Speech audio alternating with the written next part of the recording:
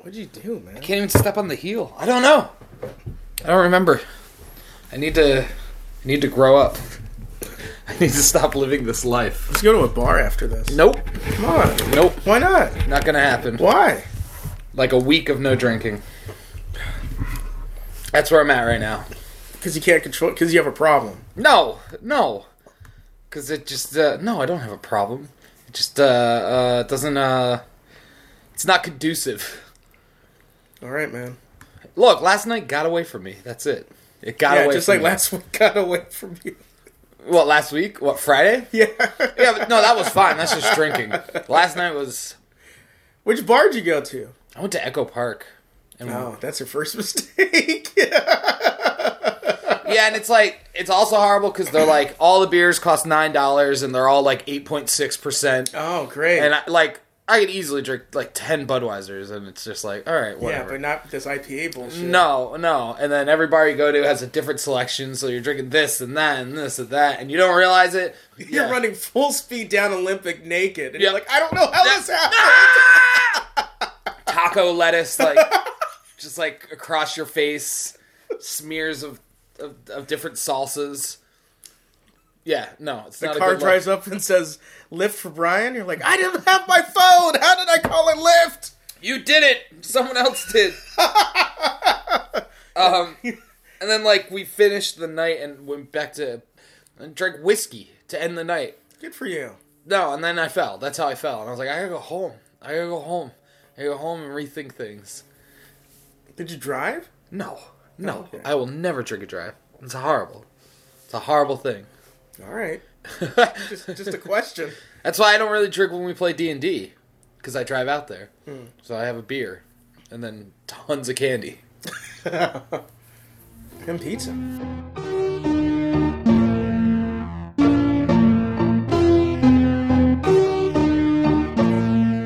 Why, it's the Movie Podcast with Michael Gutierrez and Brian Bernard Manane. So, alright, well, we're back. We're back. This is us being back. Do we have our dynamic down, or is this going to take a few episodes? I wasn't quick enough. Now I'm explaining the bit I had in my head. I was going to be like, what are you in here with my daughter? Oh, I thought this was my room. I'm sorry. Like this is the alternate 1985? We've been gone for 6 months, I think. Was the last time we made a new episode. Man. Well, yeah. So, like, what is that? September, October? Then it's got to be even longer. I think July was the last time we did an episode. Yeah, because I worked on that pilot. And then the holidays, and then you moved. Yeah, and we lost the office. That's right. Yeah. Yeah, so we have a pile of excuses of why we haven't. They're all legitimate. Right? Well, I keep telling people it's February 22nd, and it feels like, to me, that Christmas just ended.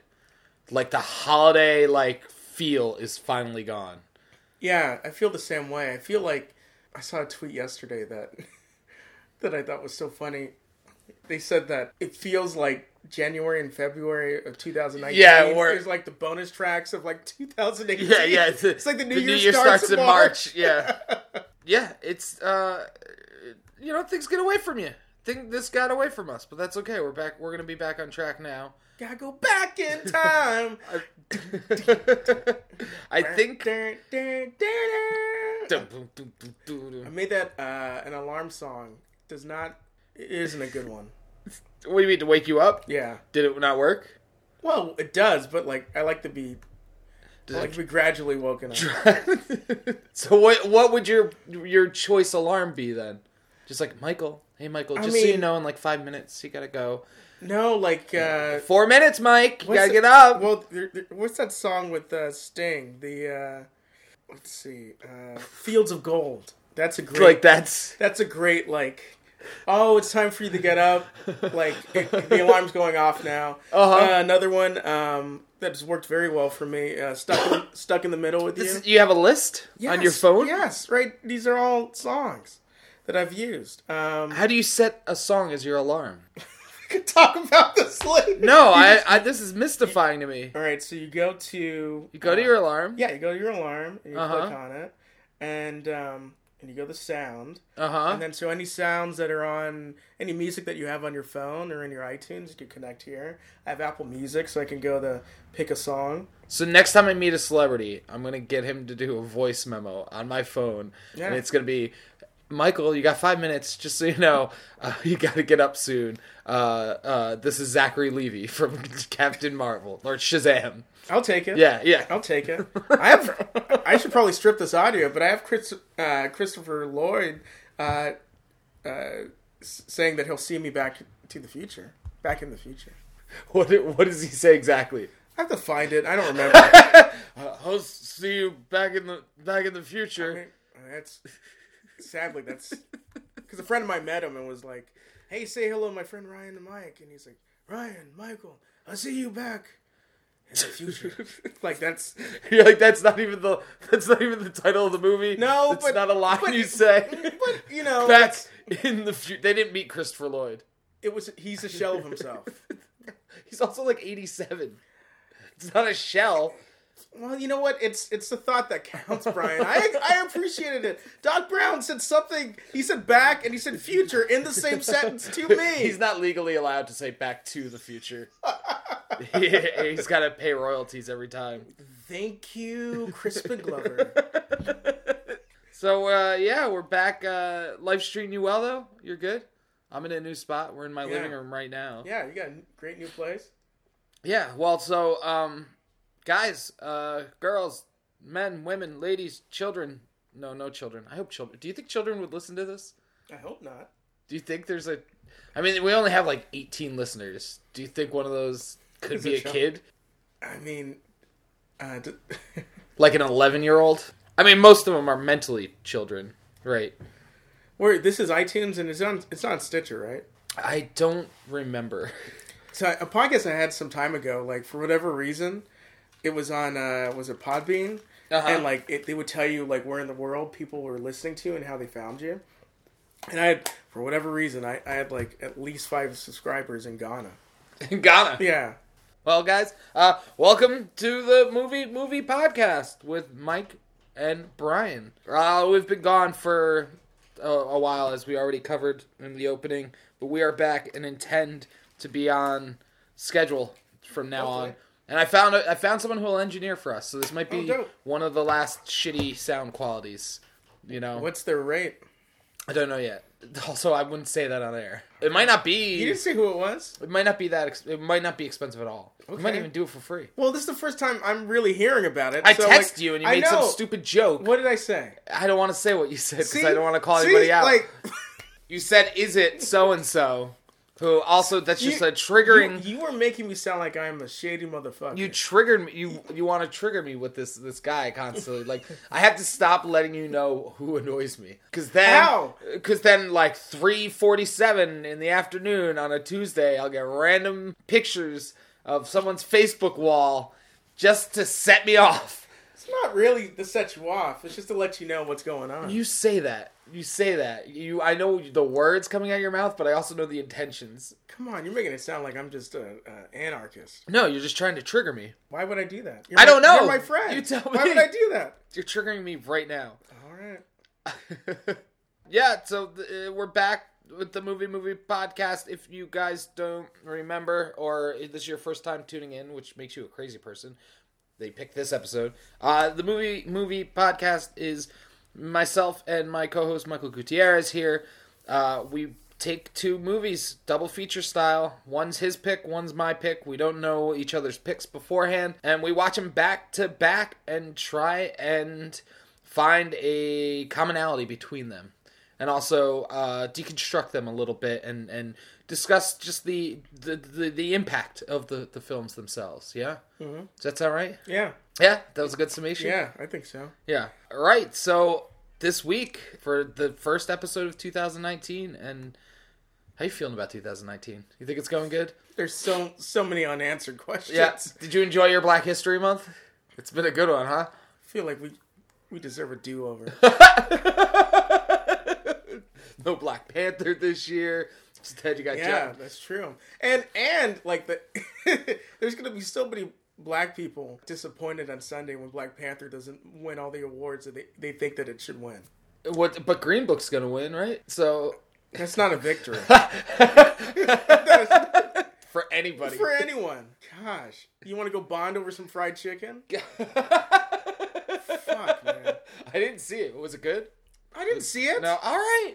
You get screeners, so I don't know. That's true. I didn't see it, but there's a moment in the film where they bond over KFC because the Italian guy's like, oh, you don't, because like Ali's playing like this sophisticated pianist, so he doesn't eat fast food.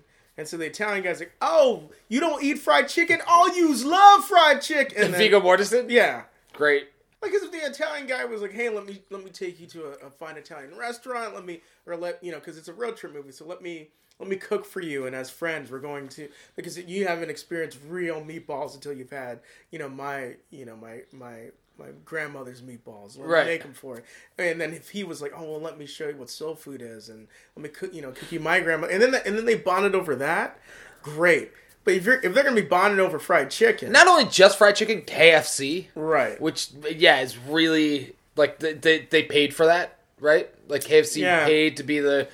Well, Popeyes didn't exist in the '60s, so I don't know if. But would KFC be the thing, especially if you're down south? Well, I mean, like if it's. Well, KFC came in the... Why are we in the history of fast food and fried chicken? But, KFC really came in the prominence, when, post, the baby boomer generation. Right. So, when mom was no longer expected to work, to just stay in the house and the work, it was an alternative to her cooking, was just picking up this fast food, mom or dad or whatever, right? So, KFC was just as big... or was on the same kind of relevance level in terms of pop culture as McDonald's was at the time. Because McDonald's, if you read the book Fast Food Nation, so they talk about this. So that's one of the things. Guys, if you could fact check the movie Green Book and the prominence of KFC chicken in the era, give us a Google or give us an email or tweet at us. Let us know. I hope it doesn't win Best Picture just on principle. I'm gonna eat some KFC on Sunday night. If that's the case, if it does win, you and I should both eat fried chicken, and we should both do a commentary on Green Book. You want to do a commentary track for Green Book while eating fried chicken? Yes. Even if it doesn't win, I think we should do that. I'll take it. So, this week, guys, that dovetails nicely into this week. This week, we are doing two films, of course. One from 1988, what I consider to be the greatest action movie of all time, Die Hard, directed by John McTiernan, and written by Jeb Stewart and Stephen E. D'Souza. And we're putting it up against, I'm kind of frustrated because I don't know how we're going to do this. This is one of those ones. Really? Almost. All right. No, okay. you got it. You got it. All right, good. Then I'll follow your lead. Oh, okay. I have an idea, but I just have one idea, and I'm gonna follow that. All right. Yeah. We'll pull that thread. We'll see how it goes. And we watched it with American Movie, a documentary from 1999, directed by Chris Smith. American Movie was my pick. Die Hard was your pick. I don't remember who went first on the last episode. It was 2 years ago. All right. Yeah. It was in the early stages of the Trump presidency. Let's blame our absence on Trump presidency. Michael, if you would, please tell the people what American Movie is all about. American Movie is... my wife initially thought I was watching a Christopher Guest movie, or at least a film in the style of it. But it's a documentary about who's the name, main guy's name? Mark Borchardt? I don't know how to say it. I'm just going to say Mark. Yeah, Mark. So it's about this gentleman, Mark, that lives in Wisconsin. And it's about, he's very passionate. He's a very passionate filmmaker. This is a true documentary about him aspiring to, and really completing shooting his short film, Coven. And Coven. It's Coven. Because Coven sounds like oven, and you wouldn't use that. Which is a line for the movie. But Coven, which is a horror movie shot in black and white. This movie was made in 1994. So there's And it's shot over the course of 3 years. Yeah. Because it ends in 97, right? Yeah. Because they end with Green Bay's, I think, Super Bowl win in 97. And so, and of course, they're all Packers fans. And it's about the trials and tribulations of him trying to accomplish his dream of being a filmmaker. And he has a colorful cast of cast and crew. These are all Midwesterners that are, so far removed from what Hollywood is, or even what, like, conceptually, like, what Hollywood is, but because of Mark's enthusiasm and love for film and filmmaking, that kind of drives the whole piece, and drives everyone that may not have gone to school to be a location scout, but they're going to figure out how to do it. People that may or may not have learned how to cut on a linear editing system, but they're going to figure out how to cut actual film. He's so excited. They show in his room, he's got the Sid Field book. He's got books about Coppola and he knows the terminology. He knows Kubrick, the tech. Yeah. Like and you can see how films like The Evil Dead and Halloween and Night of the Living Dead, especially Night of the Living Dead, have influenced this guy, and he's going to be damned. I mean, no, I'm not trying to be funny, but like he'll be damned. Everyone's going to stop him creating his horror film, and he needs to sell 5,000 units, 3,000 units at $14.95 a piece. Right, and to recoup all the expenses. I read later that he sold 5,000. So this film gave him a boost, and he made like $75,000 off of it. Anyway, so that's what American Movie's about. That's what it's about. Yeah. It's been a while. It's all right. You got excited. You had fun. So your pick was Die Hard, again, what I consider the greatest action movie of all time. And it's so simple to explain.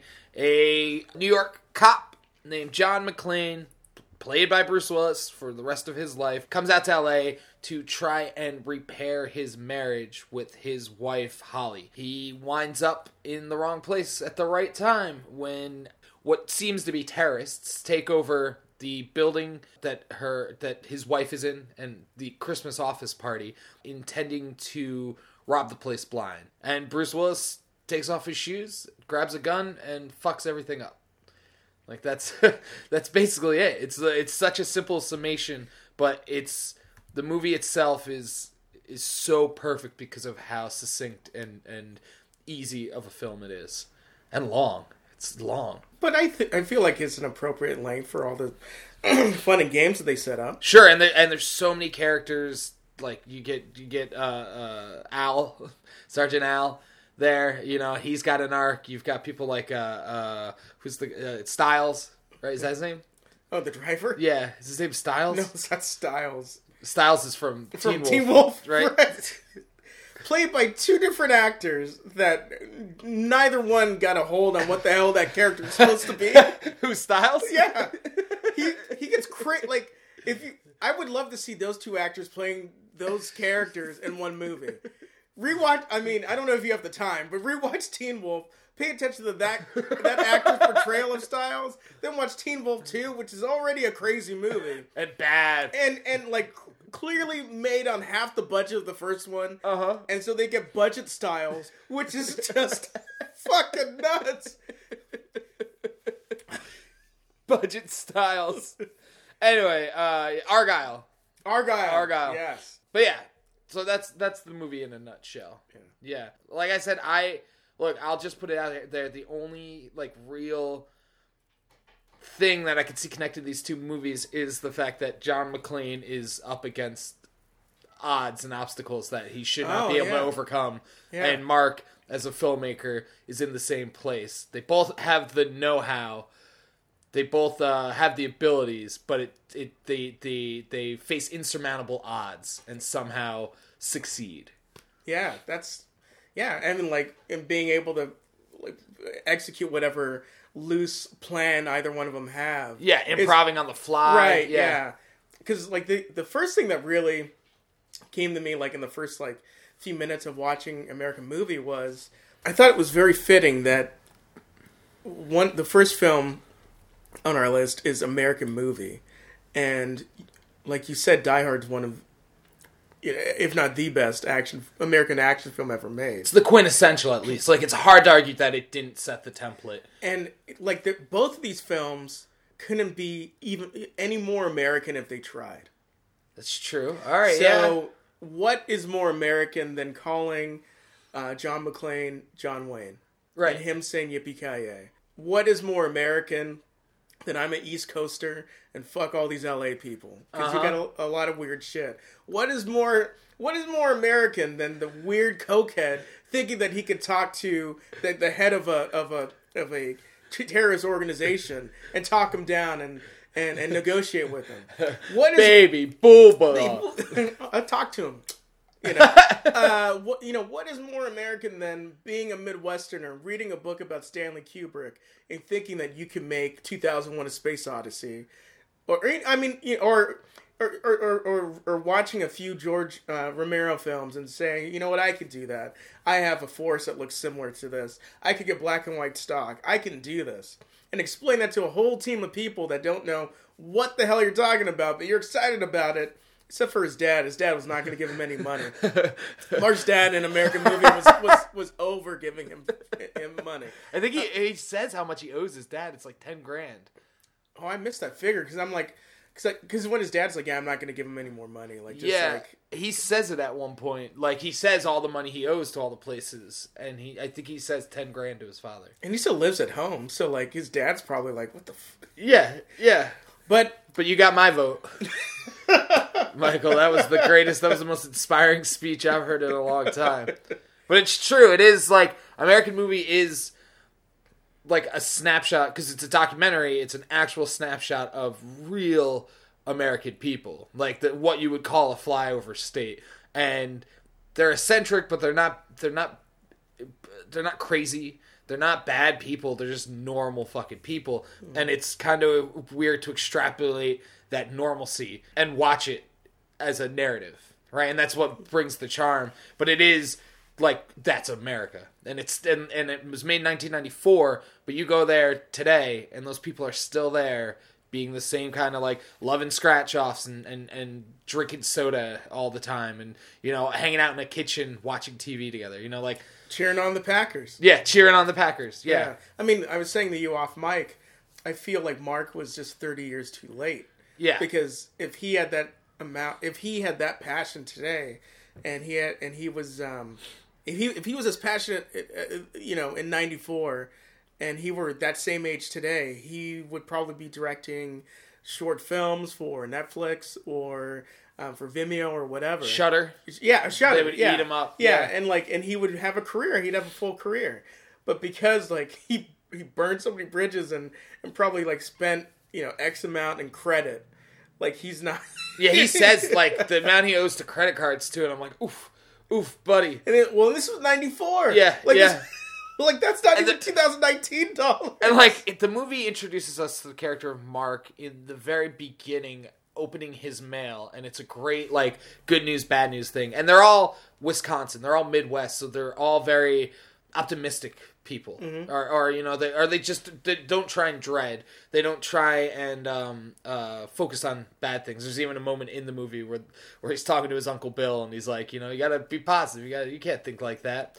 And the movie opens with Mark getting his mail and getting a lien from the IRS and getting a check, right? He gets a check first. I forget which one. So he gets a lien from the IRS for $81. He gets a check that's like, it's like $180 or something. And he's like, that's great. I just borrowed money from my mom for gas. Oh, and then he gets a envelope with a credit card in it, an American Express credit card, and he says something along the lines, he's like, well, sometimes life is just amazing, and he's so happy to get that credit card. And that right there is the most American, like, that's America right there. Those 3 envelopes is pure America. Yeah, and it's interesting, you look at the different predicaments that John McClane's in, and here he is kind of battling this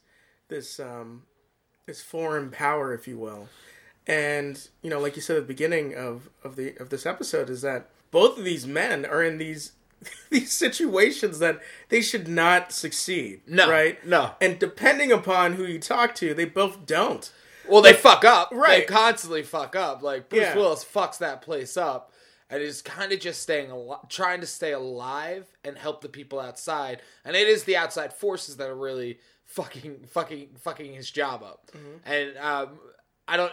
Maybe, Mark, it's circumstance, right, of where he is. Yeah, but a lot of that has to do with the decisions that he's made, right? Sure. Like, if you're tens of thousands of dollars in debt to whomever... He dropped out of high school because he was like, I'm not learning nothing. And he seems like he's a fucking intelligent dude. Yeah, he clearly he reads a lot. He's focused. But yet, he delivers newspapers. Like, that's his job. Like, I'm surprised that he wasn't doing something that's a little bit more higher functioning. Sure. You know, like, if they had said, like, oh, he's, you know, he works at this, you know, if he works at this photo development. Yeah, like a hut, like a Right. hot dog on a stick place. Yeah. I mean, like, if he did something that was a little more high functioning, I'd be like, oh, okay. But maybe, like, he's saving his brain for his creative endeavors. I mean, who knows? Yeah. Yeah, like... I'm trying to think of other like thematic through lines between the two pieces. But so you got John McClane, who is the ultimate machismo, right? And that movie basically set the template for all '90s action. I think still today, I think we're still shaking off the influence of Die Hard and Terminator 2. Like those are the two that really, and that's the argument is always which one's the better horror, which one's the better action movie. I still think Die Hard. But yeah, you have John McClane show up to this office Christmas party with a giant teddy bear, trying to woo his wife back, and these assholes come and fuck up the party. And somehow John McClane is the right man for the job, right? And I feel like same thing with Mark and the people around Mark is the right man for the job, and kind of gives. It's so weird to watch these people who are just like, oh, you're making a movie? Okay, I'll help. Like it's like not even a big deal to them. Like, and we live in LA, and if I said to someone we're making a movie, they'd be like, haha, yeah, right. Like, but he's the right man for the job. He gets it done, and it's not like he makes a bad movie. He makes a pretty competent film, and he's good at what he's doing. But yeah, so I don't know. I need something else. I'm kind of ranting. Yeah, I'm trying to think. I mean, but I do like the idea that they're quintessentially American. Yeah, you know, and like Die Hard. What is more American than yippee-ki-yay motherfucker while firing an AK-47? Right. Yeah. I mean, I think certainly the cast of characters that surround both of these men is very interesting and plentiful, and another kind of it accentuates like that thought that of America. You know, the melting pot of America, how different we all are. I mean, maybe I'm stretching here, but like, you look at Mark's buddy Mike, who is the best character, and like the best right hand man. Yeah, right. Yeah, and helps Mark in his endeavor. You have Mark has a childhood friend named Mike who is a heavyweight, kind of dim. I don't want to say that insultingly, but kind of dim individual, or maybe just stoic. Like you can't really tell. You can't pierce that fabric. I mean, he clearly has done a lot of drugs. Yeah. Oh yeah. He's a little burnt out. He's sober. He's a guitar virtuoso, and he's Mark's right hand man, and he's always there for him, and kind of takes abuse from him, but just takes it in stride. Like it never really affects him. It just kind of rolls off his back. Yeah, and like, but helps him in his mission, in his journey. Right, and which is a very, very American thing, to help one another, and we'll be able to achieve anything. You think he's his Al? You think he's his? Oh, absolutely. And that's where I was going. Yeah. Is that like his confidant? Like, this is, you know, maybe one way you should go about it. You know, this is how I can help you. How can I help you? And just being of service to this thing. Right. And Al not really knowing like if John's gonna live at all. He doesn't even know. He gets to know him over the radio, but he doesn't really know if John is who he says he is. Right, yeah. Know? But he reads in between the lines. I think he's a badge. Right, that's what he says. What? What makes you think that? A hunch. Well, I have you do the eyebrows, the eyes that he does. A hunch. Yeah, it's perfect. I killed a kid. Yeah. Let's talk about the romantic interests of both of these men. All right, so you got Holly Gennaro McLean, who's going by Holly Gennaro now because she's going by her maiden name, which, oh man, John, doesn't look good for you, does it, buddy?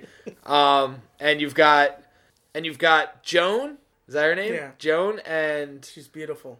And who's the other? Who's his ex-wife, or who's his baby's mama? What's her name? He says her name. I don't remember. I think it's like Jill. Like I honestly think it's Joan and Jill. So Mark, the forever paramour, has his baby mama and 3 kids, and he's got his locations manager / girlfriend. And I mean, they're both Holly and the girl and Joan, both career-driven women, seem very independent. Very independent seeming people who are don't need the man to define them, right? No, but also I think it's interesting that both men pretend that they don't need these women, right? Like I think John even in some regards just kind of forgets about why he was even initially there, and then he comes back to it. I think Mark the same thing. He has this bravado, like, oh, I don't need anyone else, and then they show these very tender moments with Joan, and like clearly like she's like his backbone, right, and clearly is very kind of like his rock and kind of keeps him grounded. Yep. This guy is so eccentric that he could totally go off the deep end. And maybe probably knows that. Well, they say at one point, like, I was afraid he'd grow up to be a serial killer. They did say right? He's like, maybe I'd be his first victim. I forget who says it, but somebody in the movie, like, maybe his dad is the one who says it. It's like, Mark, there was points where I was sure he was going to grow up to be a serial killer. Well, and you look at someone like John McClane, right? Like just like any police officer, like they have a very difficult, very hard job, very stressful job, and he probably doesn't feel nearly as fulfilled going out and being a cop in New York without coming home to a family. Right. And so even though he likes to pretend he's macho and he's this and he's that, I mean, in a lot of ways, like his vulnerability in Die Hard is just great. I mean, that's what makes it like so fantastic, because every time we see him be put in a situation, like how the hell is he going to get out of this? Like, there's no way that he's going to walk through that room full of glass. Yeah, with no shoes on. Like what's he going to, like, that's going to fuck him up. So yeah, I think like both women in these pieces kind of serve as not that they need these men, but these men certainly need them. And they're sure. not complete. They're not complete without them. Yeah, well, and like they ground them, right? Like you said, yeah. And John McClane, 100%, he needs Holly, but I think he knows he needs Holly.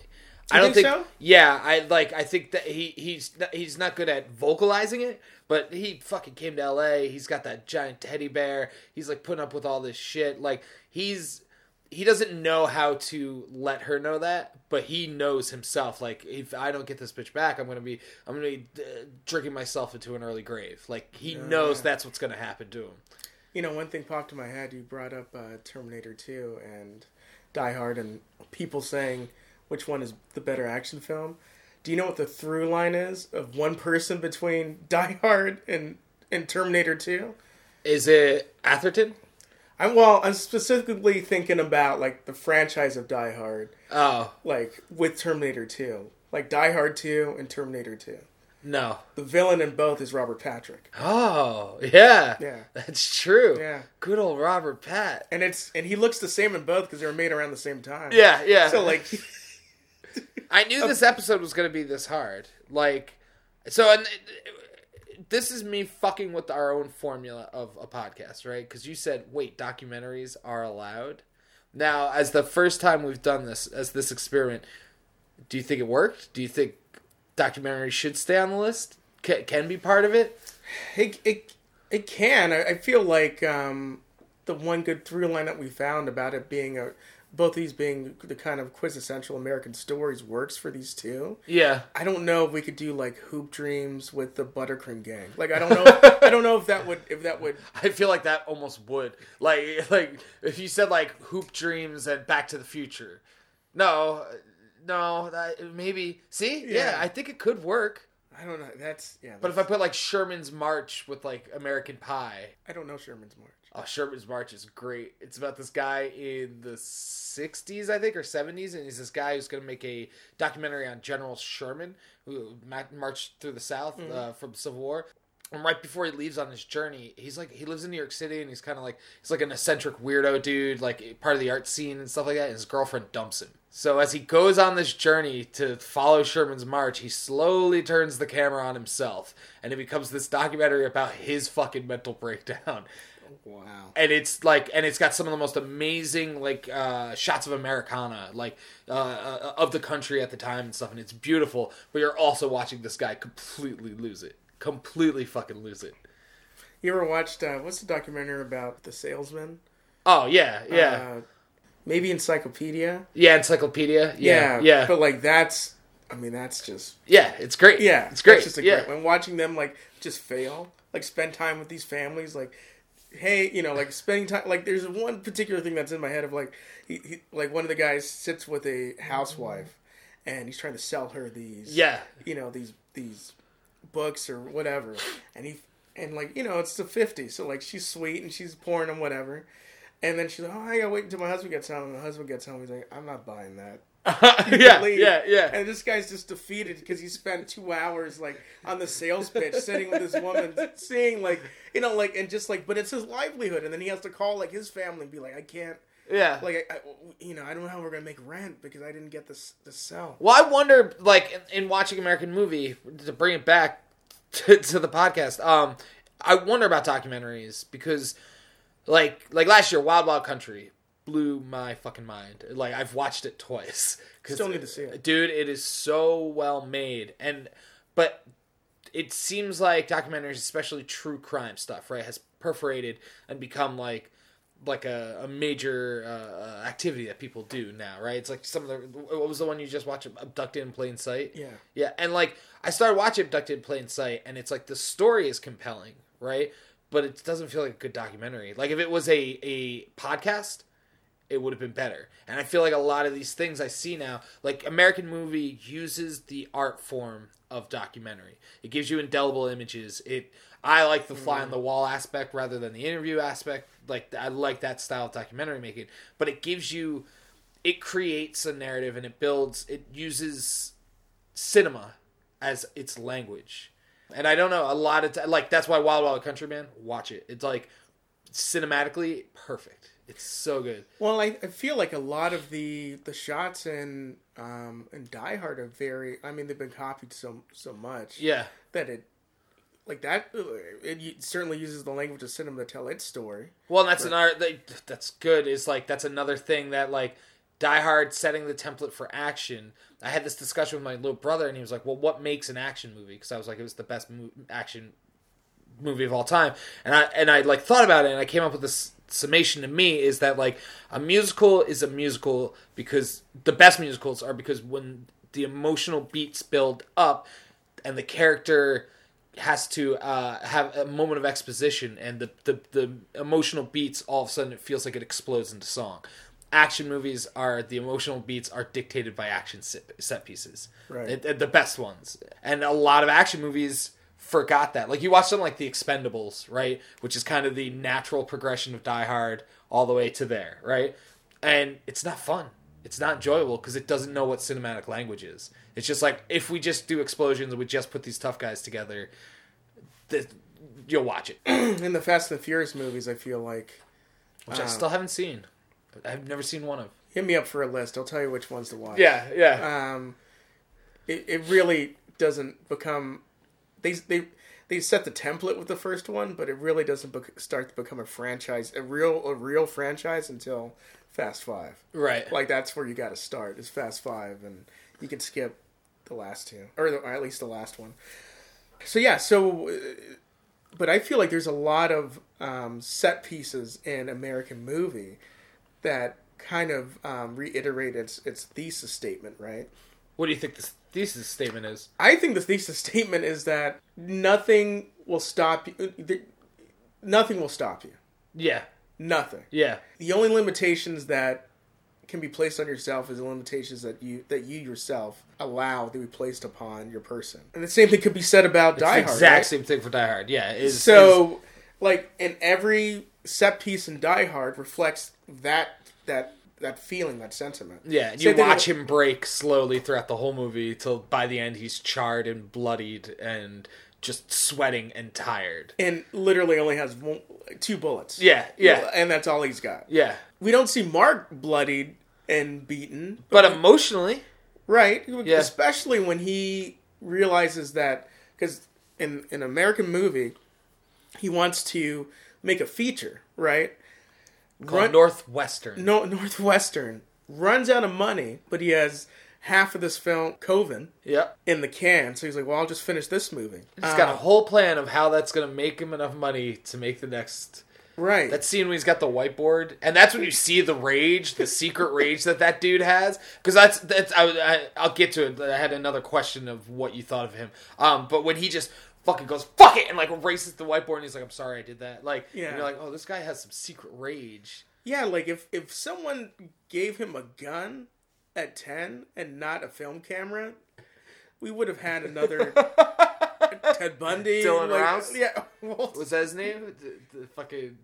The school shooter? Dylan? Yeah. So anyway, so I just want to reiterate about... Well, so do you think Mark, the personality... we see is who Mark is? Do you think that's really him? Because he knows the cameras are there. He knows how to direct. He's a charmer. That's how he gets everyone on board. Is Mark playing a role in that documentary? That's a very good question. Because you watch him punch the board that won't break, right? When he can't throw the guy's head through. Watch him wipe that whiteboard off. Watch him extrapolate and have that revelation in the cemetery where he works. That he has to clean up human shit, right? He says, I'm 32 years old and I stared at that shit for 10, 15 seconds and I realized I'm going to have to, I'm cleaning up another man's shit, which I think is like one of the most poignant fucking things, right? And you see those bits of truth of who he is, or when he's drunk and he's a dick to his mom during the Green Bay game, right? Like, but the rest of the time, is that a character he's playing? If the camera wasn't following him, if the documentary wasn't there, would he have finished his film? It's interesting. That's an interesting question to ask, because thinking back to all the talking heads in it when they talk to his family, and when we don't get to talk to them, we don't hear anything from the mother of his children, right? Uh-huh. She probably would have told the camera like what she thought of him, and right. But there was a sense of like, even from his buddy Mike, who seems a little aloof, right? Like there is a sense of like, I don't want to say the wrong thing, right? Because I know it's a Midwestern sensibility, like they don't want to be rude, but it's also like they clearly did not want to say the wrong thing. Maybe because they don't want to piss him off. Yeah, because pissing him off could be. He might be spectrum-y, like. I don't know if that's a derogatory word to say. A derogatory word that I might have just invented. Yeah, the answer to your question, I don't know. I don't know. I don't know what he was promised with this documentary. I don't know if he was making money off of it or... Yeah. It's an interesting... I know, and tie it back to John McClane, right? Like, the John McClane who shows up, is that the real John McClane? The way he treats his wife, is that the real John McClane? Or that conversation he has with Al about, when he's picking the fucking glass out of his foot. That's the real John McClane, right? So, like... I think the real John McClane is when he's in that shaft. Yeah. And he's got that lighter. Yeah. He's like, oh, just go to the party and have a good laugh. Yeah. And it takes the event, right? Like, he still tries to... have that persona, and it's slowly but surely stripped away till the end. He's just like, fuck you, and I'm gonna kick this guy out a window. And here's taking it back, to the whole American motif. It's like that's who John Wayne was. Yeah. Right? John Wayne would have you believe that he was this kick-ass cowboy and this American soldier. He was neither one of those things. Right. Was his real name like Shirley or something like that? Yeah. So, like didn't have that persona until John Ford literally gave it to him. Right. Yeah. So, yeah. In summation, I think your idea is pretty on the nose, that these are like great slices of... They're great metaphors for what America is, right? One representing the gun-toting badass who shoots first and asks questions later and saves the day, and there's fireworks and money and babes, right? And the other one, the salt of the earth, American working class, who kind of looks up to those people and kind of thinks that's who they could be, right? I think that's, yeah. And it's also two men facing insurmountable odds that they should not be able to survive, and they somehow come out the other end. And I wish that at the end of American movie, and maybe it didn't happen when the movie came out, but I wish that they had told you, like, the success of his film. Like, he accomplished it. Yeah, I don't know. They imply that he now has the means to be able to accomplish his dream. But I think what you're going to say is that it may not have happened. Yeah, I don't think they would have known at that time, right? Like 1999, this movie comes out, and Blair Witch Project comes out the same year, right? Like the internet culture didn't exist yet to like Blair Witch sensed that template, right? But what I'm saying is that, but he actually did, like, he did accomplish his goal of selling 3,000 units. Sure, right. But, like, I don't know if he had done that, if he had accomplished that by the time this movie had come out. So maybe that's why they didn't put it in the cards at the end. Because that was, when I looked it up on Wikipedia, I'm like, man, that's even, and maybe he wrote his own Wikipedia, I don't know. But, like, you know, I felt like it was kind of, because, you know, I was kind of looking through in between the lines there. I'm like, oh, he probably gave up on this at some point. Like 2003, 2004, probably gave up. YouTube launches at 2005. Maybe he came back around. If you look at this guy's IMDb and what he's done, like he was on Letterman. Yeah, like he was like his political correspondent. Right, which I thought was wild. But he's been consistent all the way up through 2014. So maybe it's time for Mark to come back. I mean, there's people like that. Like there's a guy called Weird Paul from Pennsylvania, and he's a very cultish. He's a found footage kind of guy. Mm-hmm. He's very like almost like a Tim and Eric character, but way more sincere. And he's been doing it since the '80s, I think. And now with the ability to have the internet, like he is a sensation. Like his band plays places. He survives. I think there's a documentary about him coming out too, but he survives based on that cult of personality that he created. But that's my question: is, do you think Mark could have that cult of personality outside of the documentary? What's the guy like? And that's things. Do you want to know that guy more? Do you want to find out that there's darkness or something bad or like? No, I feel like the slice of life that I got in that documentary is as much as I want to see. Right. Like, aside from, like, you know, what was his girlfriend's day job like? Or what was the mother of his children like? You know, what became of his kids? Like, what do they think of their dad? Like, now, like, present you can day. Look him up on Facebook, I bet. Oh, I'm sure, yeah. And I'm sure, like, they're tired of fielding questions about their father. Sure, yeah. But, it's like, did you ever see that documentary, American Teen? It came out like 5 or 6 years ago, and it was like they followed a bunch of teens at a high school for a whole year. Oh, no. And it's like, it's kind of a shitty documentary. I'm obsessed with teen melodramas, so it's right up my alley. But they definitely try to make, it's definitely crafted reality. But like one day I was like, wait a second, I could look these fucking kids up on Facebook. I could find these characters and then like spend a night just like looking at their profiles to see who was still existing, what became of their lives. Are they Trump supporters? Are they Antifa? You know, like, yeah. I remember randomly years ago, like early in college, I was watching Hook. And I'm like, I wonder if I could look up any of these kids on MySpace. And like, sure enough, like quite a few of them were on MySpace under the real names. Like, yeah. And it was like, it was clearly them, like holding up headshots of themselves, like when they were kids. So it's like it's not like bullshit. Oh, yeah. That's sad. Is it? No, but they're proud of what they did. Yeah. I mean, I don't think we deep dove on Die Hard too much, but I think we kind of. I think as a beginning to a new season, I think this is all right. Well, I think the reason why we didn't dive, and this is where, like, I don't know if documentaries, like, this is the one flaw in our template, maybe, is that real people are always going to be more fascinating than any people that are made up. True. So we could talk about John McClane and his character motivations and Mr. McClane and Alan Rickman's an American who saw too many cowboy movies. But is John McClane as fascinating as Mark? No, because Mark is real. and Mark actually did this shit. Right. You know? Right. And the thing is with like John McClane, we know that he has at least 5 more adventures in him. Does he have them in him, or does he just get saying forced? The sequels afterwards. Yeah. Does he just get forced on him? No, that's what I mean. Yeah. Yeah, I mean, he certainly gets forced in it, especially with, I think the best sequel out of all the Die Hard sequels is Vengeance. 100%. Yeah. And it's weird, like, but they were, like, Die Hard A is technically a remake. Right. Right? It was Frank Sinatra was in the original, right? And then... Bruce Willis is in that, too. Really? Yeah. In the original? Yeah.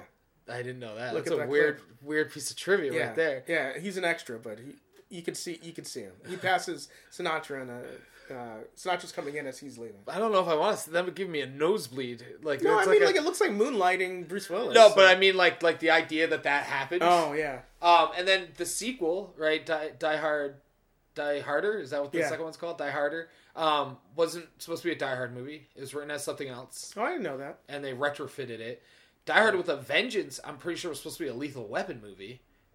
And they changed it and made it Die Hard with a Vengeance. Was Joel Silver a producer on that? Yeah, I think so. I think that makes sense. I didn't look. But then you get Die Hard... Live Free or Die Hard? Is that the next one? Yeah. That's the one with Justin Long? Yeah, it's the PG-13 one. Yeah, and that's a piece of shit. Yeah, you just neuter it. And then... with that rating alone. What's the one after it with... I don't know, with the son? With Jai Courtney? Is that who it is? Yeah, and like, he says every 5 minutes how old he is. Yeah, exactly. What is that one called? Die Another Day? Die Hard a Day? Die Hard Another Day?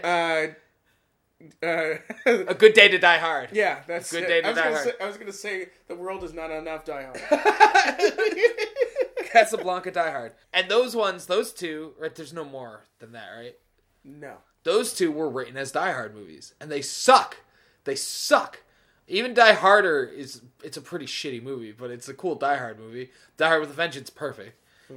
But yeah, I wonder if it's because they wrote him specifically trying to make a Die Hard movie. Yeah, and that's also like not getting the original writers right. Yeah, and I mean, it's hard.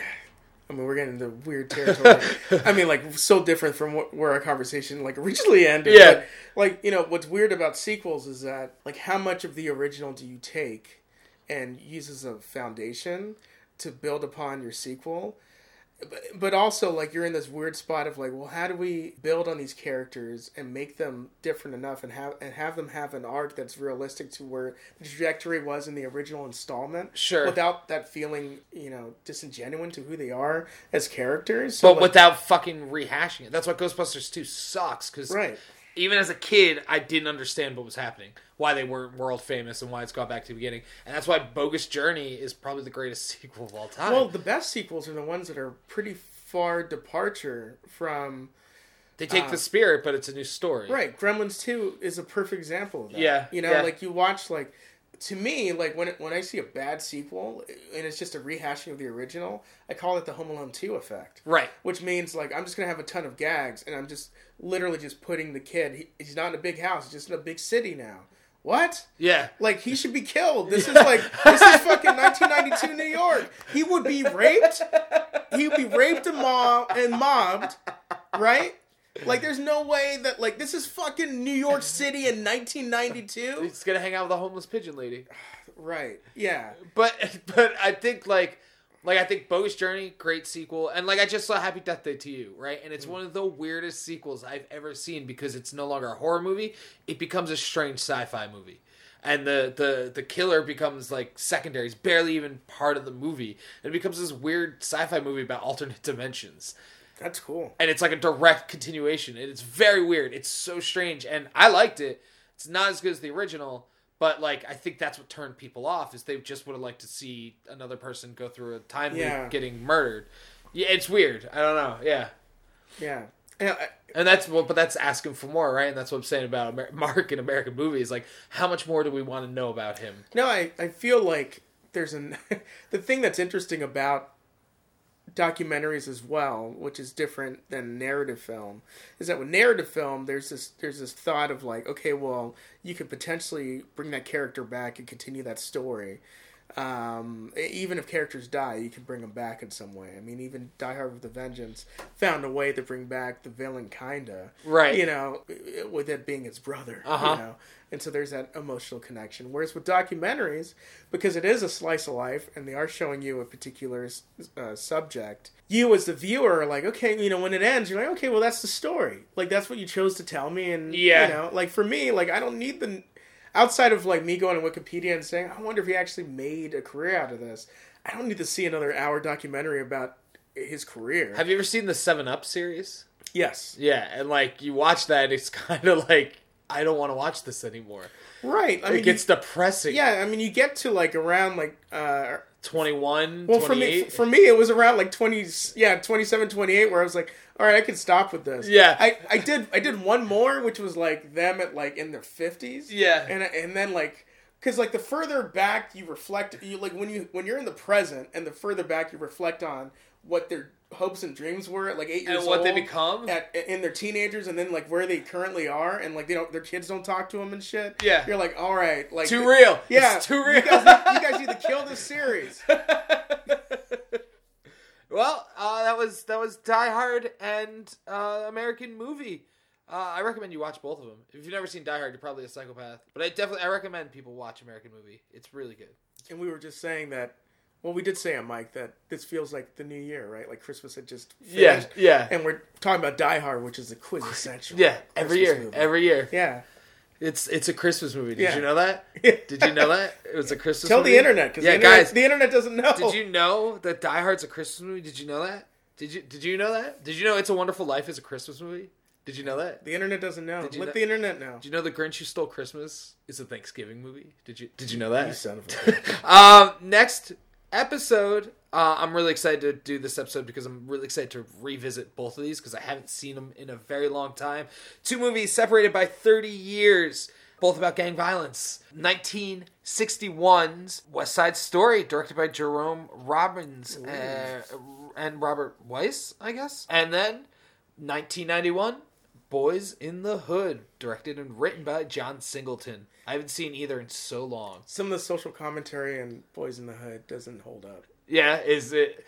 John Singleton's kind of heavy-handed. It's not his fault, but he's a little saccharine, rather. Yeah, I mean, it's a well-made movie, and the Yeah. performances are great, but some of the... Like, if that film were to be made today, there's, like, at least 30 minutes that would have been cut out. So that's a little preview from the next episode, guys. I love the movie, don't get me wrong. I think Ice Cube's great. Like, we learned he could act from They that won't movie. take your card. You're good. You're good. We can have some fried chicken. Yeah, we'll have some fried chicken. And yeah, look out for our Green Book fried chicken commentary track. You can email us at, I gotta look this up, I don't remember the email address, moviemoviepod@gmail.com, or you can follow us on Twitter or Instagram at moviemoviepod. You can follow me, Twitter or Instagram at Gog Brian Bernard. Michael Gutierrez, where can they find you? You can find me on Instagram, Twitter. Don't look for my Facebook. Black Sparrow 86. All one word. Black Sparrow 86. Yeah, they're gonna have people Facebooking you now. Just want to see what he's doing. Get a picture of yourself. Hold up a headshot. All right, guys. I will see you in Hollywood. Movies. Action. Thank you for tuning in to the Movie Podcast with Michael Gutierrez and Brian Bernard Murnane. Please don't forget to rate and review, spread the news to your friends, and subscribe. Thank you very much to Ashley Marie Snively for our wonderful album art. See you at Hollywood.